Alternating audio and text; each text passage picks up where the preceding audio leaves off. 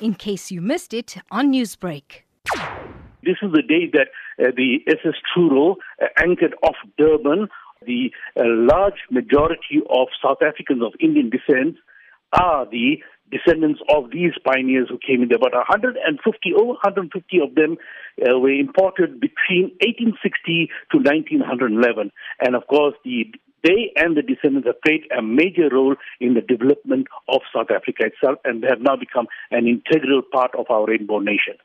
Now, Mr. Jayraj, if memory serves right, last year we did have you in studio and you did speak to us about getting the 1860 Indentured Labourers story into the school curriculum.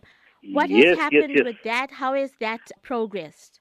Right. We received a reply from the Department of Basic Education where they indicated that the minister had set up a special task team to look into the history curriculum, the overall history curriculum, and that they will submit our motivation to them. And of course, the task team will in due course be calling for input from their community. And we are just biding our time, keeping vigilant about the time when we'll be asked to further motivation in trying to get the history of indenture incorporated into the overall curriculum of history.